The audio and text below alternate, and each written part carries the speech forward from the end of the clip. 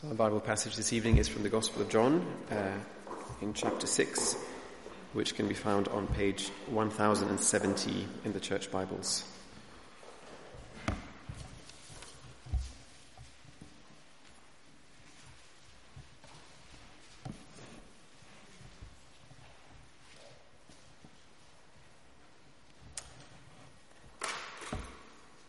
So John's Gospel, chapter 6, starting from verse 14. After the people saw the sign Jesus performed, they began to say, "Surely this is the prophet who is to come into the world." Jesus, knowing that they intended to come and make him king by force, withdrew again to a mountain by himself. When evening came, his disciples went down to the lake, where they got into a boat and set off across the lake for Capernaum. By now it was dark, and Jesus had not yet joined them. A strong wind was blowing, and the waters grew rough. When they had rowed about 3 or 4 miles, they saw Jesus approaching the boat, walking on the water, and they were frightened. But he said to them, "It is I, don't be afraid." Then they were willing to take him into the boat, and immediately the boat reached the shore where they were heading. The next day, the crowd that had stayed on the opposite shore of the lake realized that only one boat had been there, and that Jesus had not entered it with his disciples, but that they had gone away alone. Then some boats from Tiberias landed near the place where the people had eaten of the bread after the Lord had given thanks. Once the crowd realized that neither Jesus nor his disciples were there, they got into the boats and went to Capernaum in search of Jesus. When they found him on the other side of the lake, they asked him, "Rabbi, when did you get here?"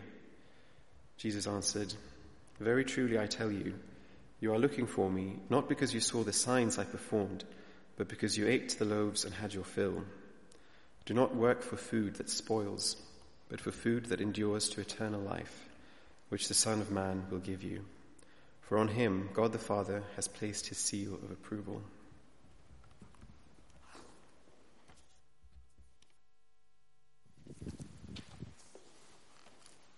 Thanks, Pontus, for reading that, and Rachel for praying for us as we come to look at it. Let me add my welcome if you're here visiting with us. Maybe this is your first time along to Christchurch. Maybe you've been coming along just in the past couple of weeks. We're going through as a church family. We're looking at John's Gospel together, and we're carrying on with that tonight. We also said, just to remind you, tonight we'd do something a little bit different at the end. We'd have an opportunity for a Q&A, and we put some boxes out last week. If you had any questions you want to put in, nobody put any questions in, which Steve says means we must be explaining everything completely clearly, that nobody has any questions. We're still going to have a little opportunity for either, if you've got questions that you want to ask after the sermon, we'll pause and we'll have some time for that. Or maybe there's a comment you want to make. Something is, we've been going through John's Gospel that's encouraged you or challenged you. You think it would be good to share. We'll just have a moment when we can do that. That's just to warn you about what's coming up later. I'm just going to adjust for the height difference in those who are at the front. Let me do that, Rachel. A guy I know, Will, was having dinner with some uni friends back in 2001, but he kept being interrupted. And the reason he was interrupted was because almost the entire Australian rugby team wanted to shake his hand. That kind of thing doesn't happen to me very often. Don't know if it's ever happened to you. The entire Australian rugby team wants to shake your hand. Will loves rugby, so it was very flattering. And the reason it happened was, well, Australia were in the UK for some matches.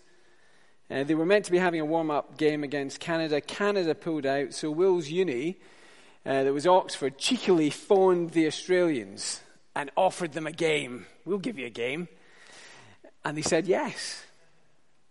Everyone thought it was going to be a thumping, but it was closer than expected. But Oxford were defending deep.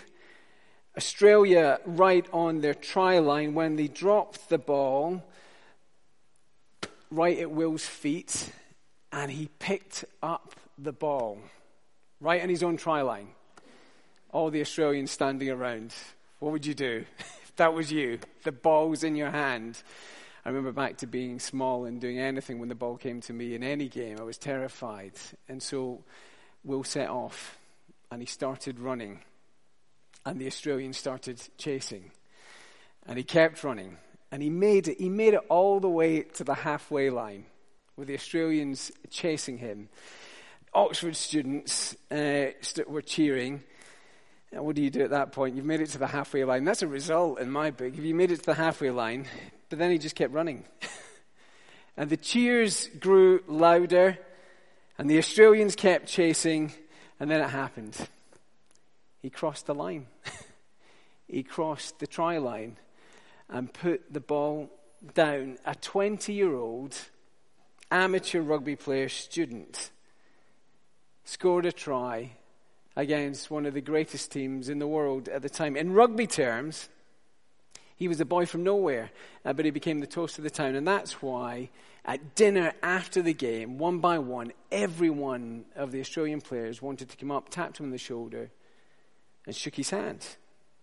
It was really flattering. You can imagine it, can't you? All these heroes that he said of his wanted to shake his hand. Now, rugby might not be your thing, but I guess you can imagine that kind of feeling at school or college, wanting that kind of thing, the respect and praise of friends. Or maybe it's at work with colleagues. Just love to be told, you're great. Or what about even at church? Even if you're someone who comes along to church here regularly, involved maybe in a ministry here, you have that feeling. I recognize that desire. And you will as well. And there's times when it's right, isn't it? There's times when it's right to commend each other, to say, well done, you've done great. But there's a time to be wary. There's a time to be wary when it kind of crosses over, when commending crosses over into just flattery. And I think you read John's Gospel, as we've been going through John's Gospel, you read John's Gospel, you discover Jesus doesn't do flattery. But he gives you something better instead. And let me show you what I mean in this passage that Pontus has just read for us. Look, Jesus doesn't do flattery. Just before our reading in chapter 6, the start of chapter 6, he'd been teaching a large crowd in a wilderness area, and they got to the point where there was no way to get food. And Jesus took someone's small packed lunch, 5 loaves, 2 fish, and fed everyone. John tells us there was 5,000 men there, so if you add in women and children, it's a huge number there. And he fed them all with plenty left over, and the crowd knew it was a miracle. There's no disputing it, which prompts the comments in verse 14 that we had read to us. After the people saw the sign Jesus performed, they began to say, surely this is the prophet who was to come into the world. They've spotted something really special about Jesus. And you read on into verse 15 and you get their mood. This is the guy we should follow. We should make him our king. And you understand what's going on. You think about it in today's term. They'd be thinking, look, this is the political leader we really want. This is the person to follow. This is the one who can sort out things for us. This is the YouTube guru we're going to tune into week by week with the posts come out. Whatever it is, you get what's happening. The boy from nowhere's become the toast of the town, and in many ways it's very flattering. But Jesus doesn't do flattery. So verse 15. Jesus, knowing that they intended to come and make him king by force, withdrew again to a mountain by himself. They want to make him king. And he withdraws. And you think, what's his problem? And the story at this point, as we're reading it through from the crowd, it gets interrupted. Jesus crosses the lake, but we pick up the crowd again back in verse 25. If you look down to that, in verse 25, the crowd, they catch up with Jesus. They've crossed over, and they ask him how he got there. Just have a look at what he says. Verse 26. Jesus says this to them, I tell you the truth, you are looking for me, not because you saw miraculous signs, but because you ate the loaves and had your fill. What's Jesus saying? Do you remember those magic eye pictures? Do you remember those kind of things that were popular a number of years back? You get magic eye pictures like this. And the kind of deal, it looks like confused blobs. In fact, Gideon checked with me to make sure that he said, I think there's something wrong with the PowerPoint for tonight. But that's what it's meant to be. It looks like confused blobs, but there's something else there. You know how they work. You're meant to, some of you are doing it just now. You're meant to let your eyes go out of focus, go a bit cross-eyed if you can, and you might just see it. Jesus said to these guys, look, when I fed you yesterday, that was a sign you were meant to see something. Did you get it? It was a shark, by the way, just in case you didn't see it. But Jesus says to the guys, says to these guys, when what I showed you yesterday, that was a sign you were meant to see something, but you didn't see it. All you saw was a way to fill your tummies. Perhaps you were thinking it was going to be a way to make money, someone who can produce food like this. We could market that kind of stuff, and that's why you want me as king. Jesus is saying to them, you think you know who I am, and you think you know what you need, but you flatter yourselves way too much. Ouch. That's a tough thing to say, isn't it? People who've wanted to make him king. And he said to them, in effect, you flatter yourselves way too much. So you see what I mean? Jesus doesn't do flattery. See, what were they meant to see? Well, you think about what's going on in that feeding miracle. Jesus fed people in a miraculous way in a wilderness situation, and God had done something like that before. When his people had been slaves in Egypt, he'd come and he'd rescued them, and as he took them through the wilderness, he fed them in a miraculous way with bread from heaven in the wilderness. You can go back and read about it in Exodus 16. But even after that rescue, you read on through the story of the Bible, they kept turning from God, kept losing his blessings, and instead of getting God's good life, they ended up throwing it all away. Throwing their lives in the rubbish bin, if you like. So God promised one day that he would come to rescue not just from Egypt, but from always turning from him, from throwing life away. And when he rescued them, the promise was that they would get eternal life. All God's blessings, with nothing to spoil it. My oldest son asked me just the other day, we were out for a walk, and he said, what's your favorite day? And I said, I quite like Fridays, the end of the week. And he said, no, I don't mean your favorite day of the week. What's your favorite day? The day that's the favorite one. Over the whole year. I don't know, or over your whole life. Can you think of a favorite day? I thought, that's not a bad question. I started to think of ones. I didn't tell all of them, but I don't know if you can think of days that you just love or love. Some of mine were, as I think back to when I was younger, the day after the last day of school. Do you remember that day? You wake up and there's no school to go to. The holidays have begun. There's no work. There's going to be no homework. And those 6 weeks that I had, certainly in school holidays, seemed like an endless amount of time before you. Or I thought of another day, my 40th birthday, with best friends. It was good food, good drinks, good fun, good games. It was just good times. It's a standout time for me. I remember that birthday. Or 1st of November 2009, when Jamie was born and my eldest son, I thought it was one of the most incredible things I'd ever seen. I said to Joe straight away, we have got to do this again. She didn't feel quite the same at that moment. But you think of your own days like that, just wonderful days, and you imagine the feeling of those kind of days, and then imagine if it wasn't meant to be just for a day. Just imagine if that feeling was to be yours every day. Imagine that. Those great parties, the start of the holidays, those feelings that go with it, all the joy of friends. Because you get a sense of that. That feeling is something of what the Bible means when it talks about eternal life. It's a life bound up with who God is, because he's where all these good things come from. He made it all. That's the rescue that God spoke about. A rescue that could turn our little lives into something eternally good. Take us out of the rubbish bin. And everyone, all of these people were meant to be looking out for this rescue. And then Jesus comes and he gives a sign that looks a little bit like what God did when he was rescuing them from Egypt. And when you see that, you're meant to see through it, through just the bread that's there. You're meant to see and say, it's the rescuer. The rescuers come. Lord, please rescue us. But they don't see it. They just want more bread. And they think they can make Jesus a king who will give them what they think they need, but they're flattering themselves way too much because they don't know what they really need. And that's why Jesus says in verse 27, don't work for food that spoils.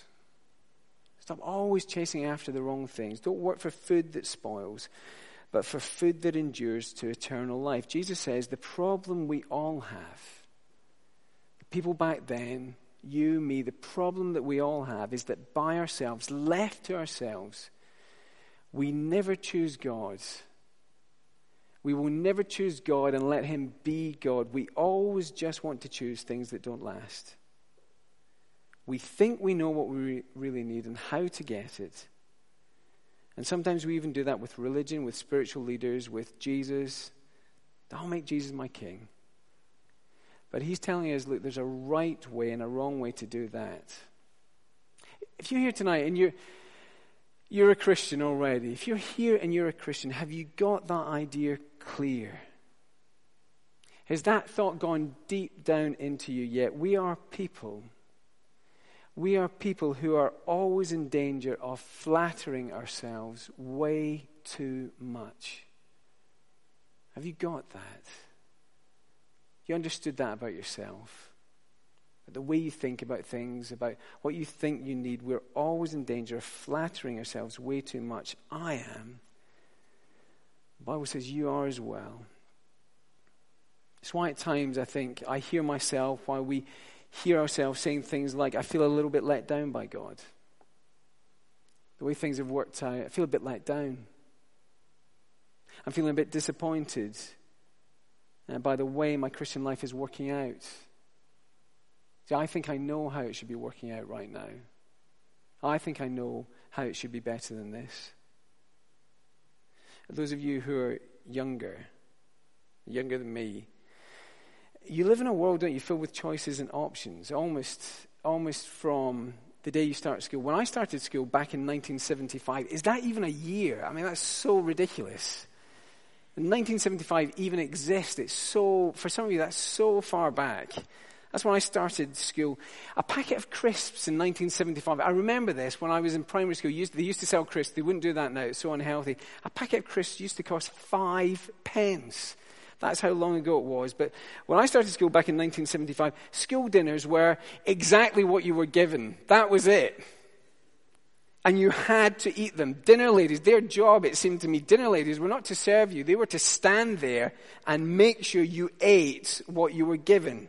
Lumpy mashed potatoes. I remember it, hard lumps in the potatoes. They used an ice cream scoop to dollop 2 onto your plate. Soggy cabbage.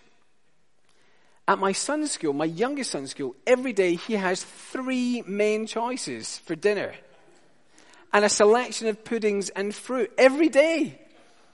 And he complains about it. It's never good enough. He particularly hates meat-free Monday. Meat-free Monday. And he's told, choose what you want. Now, don't get me wrong.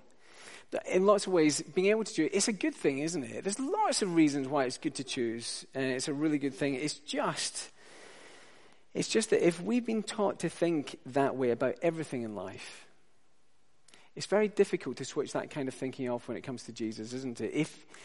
If you've been trained to think that way, it's very difficult to switch that off when you walk through the doors of a church building or when you open up the Bible.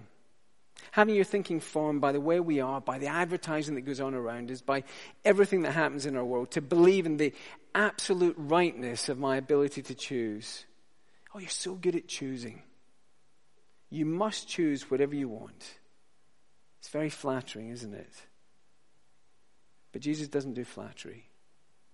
And he says, left to ourselves, what would we choose? We would choose to throw our lives away eternally. That's what we choose. So what does he do? Well, he doesn't do flattery. No, he gives us something better instead. So here's the next thing. You pop the next slide up, Gideon. I think, there we go. He gives us something better instead. He gives us the alarming good news of God. Come back with me to this odd story of Jesus crossing the lake. It starts in verse 15. Look, Jesus has gone up on a mountain away from the crowd. His disciples go to the lake and they head off in a boat for Capernaum. It's on the other side. And Jesus is not with them. It's dark and a storm comes. And storms there could be life-threatening.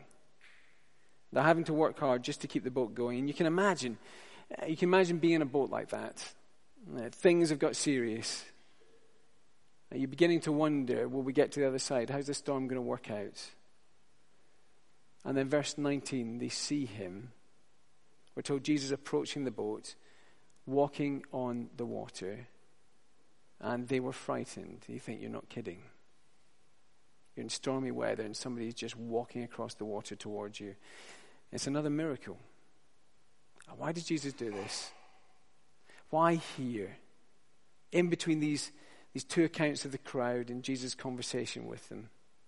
And it's interesting because the next day, this miracle of walking on the water, because the next day when the crowd asks, Rabbi, how did you get here? They know he didn't go with the disciples in the boat, but he's got to the other side. Rabbi, how did you get here? He doesn't tell them. He doesn't mention anything about, I walked across the lake. Doesn't tell them anything about that. And I think he knows the crowd would fixate on the miracle, not on what the miracle was meant to show you. It would become another opportunity for them to flatter Jesus and flatter themselves as well. But Jesus doesn't do flattery. No, this miracle in the first place, it was a private one, wasn't it? It was just for the disciples. And only later written down for people like us, people who are going to stop and think about it. People who want to see beyond the obvious to what Jesus is trying to tell us here. For people like us to show us the better thing that Jesus is offering. And because this miracle, it's like a little gospel story. It's a story about who you are and about what your life is like. It's a story about who God is and what he's done. And it's not a flattering story, but it will tell you about something better. So look at it again if you've got it there in front of you. And let me just say as we look at it, look, in Jewish thinking, you may know this, a turbulent sea. Turbulent, out-of-control sea often became a metaphor in Jewish writing, a metaphor for kind of chaos and evil, the things that are wrong in the world, a way of describing them, the things that are wrong spiritually and morally, and the disorder, threat, death and separation from God, all of that eventually brings. And in the Bible, God is the one who is shown providing a rescue through turbulent seas. You can think back to Exodus 15, the crossing of the Red Sea, God leading his people through that. If you were to go home tonight and read Isaiah 11, a similar idea is there. And here it's Jesus, walking on the water, unhindered, untroubled. What are we meant to see? Now, what is your life? What is your life? What is my life like? Well, the story says to us, doesn't it, morally and spiritually, you're like a fragile boat on a chaotic sea. You're battered and buffeted by the chaos of our own bad morality, of the things we do, the things that are wrong, and we're battered and buffeted by the bad morality of those around us. You know that. The things you keep doing wrong. Even the things that you hate that are detrimental to you, and you keep doing them. And the image of the gospel story, you're helpless and in the dark. Just like these guys on the boat. And it's not that you can't make any choices. You can make some choices at this end of the boat or that end of the boat. Keep rowing or give up. Talk to someone else in the boat or sit in silence. Just like in life, you can choose live here, live there. Pour some activity into this or some activity into that. But what you can't choose, what you cannot choose is a way to avoid the inevitable. that the storm will finally overtake you and you will go down with the ship. It's an alarming story, isn't it? If someone says to you, that is your life, you can't choose to get out of this. You will go down with the ship and there's no way to avoid it. It is an alarming story, but Jesus doesn't do flattery. He gives you something better instead. Now he says the sin that comes from you and comes at you will eventually take you down. But then into the story, someone comes. Someone comes who is able to trample on the chaos of the storm. Someone who can only be God. And he comes with words. Did you notice his words? Words of reassurance and comfort. It is I. Don't be afraid. And he doesn't just stand outside of the boat offering advice. He'll come into the boat and take your life through the storm to the other side. Jesus Christ is not the king you happen to choose. He's the God who comes to rescue. He comes into the moral and spiritual mess of this world, steps into the moral and spiritual mess of your life, and says, "It is I. Don't be afraid." And I say, but I want a bit more bread. I feel I need an easier life. I think I know much better how this should work. And I have to say to myself, David, don't flatter yourself. You don't know. What I need is what Jesus gives, and that is himself coming into my life and taking me through the mess of my sin. This story, this little picture that Jesus acts out, this story, it is a picture, but John will eventually show us reality. So we read on in John's Gospel, there will come another dark day when Jesus Christ walked on another journey to trample on this chaos and sin, to put himself in the place where he could save our lives, nailed to a cross, buffeted and battered for the sin that comes to you and comes from you, so that he could bring you to the good place he has planned. Jesus will never flatter us, but he will give us something better instead. And when you understand who you are and who he is, and when it works down deep into you, you'll trust him for the journey ahead, knowing one day it will feel a little bit like the disciples. You remember what happened when Jesus got into the boat? It says immediately they were on the other side, got to where they were going. Knowing one day for us, it will feel like that. It will feel like immediately we've reached the shore. We've come home. He's brought us there. There's a song I love. I don't think we sing it here very much, or we might not sing it at all, but it begins this way. Now, why this fear and unbelief? Has not the Father put to grief his spotless Son for us? And will the righteous judge of men condemn me for that weight of sin, now cancelled at the cross? God in Christ will not flatter us, but he will give to those who welcome him something much better instead. Himself as Savior. Let's pray for a moment. Let's have a moment of quiet. Then I'm going to pray. And then we'll just have a minute or so just to think, just in case there are any questions or comments anyone wants to make for encouragement. We'll give it a bit of time for that. If not, we'll move on.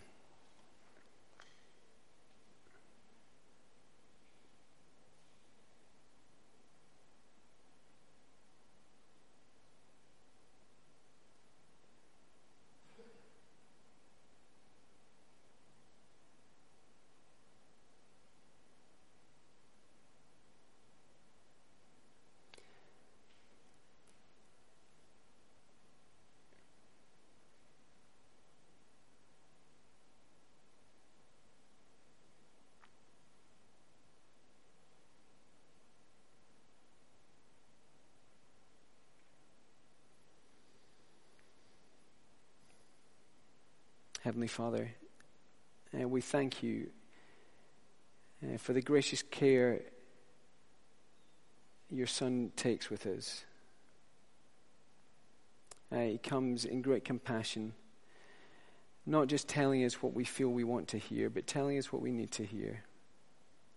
Not flattering, but giving us something much better than that. Giving us himself with gospel truth and grace, so that we will be drawn to him and trust him through life's storms. Now, please would you help us to see beyond obvious things, to see him as he really is, a glorious Savior who loves us and can bring us home. We pray all these things in his name. Amen.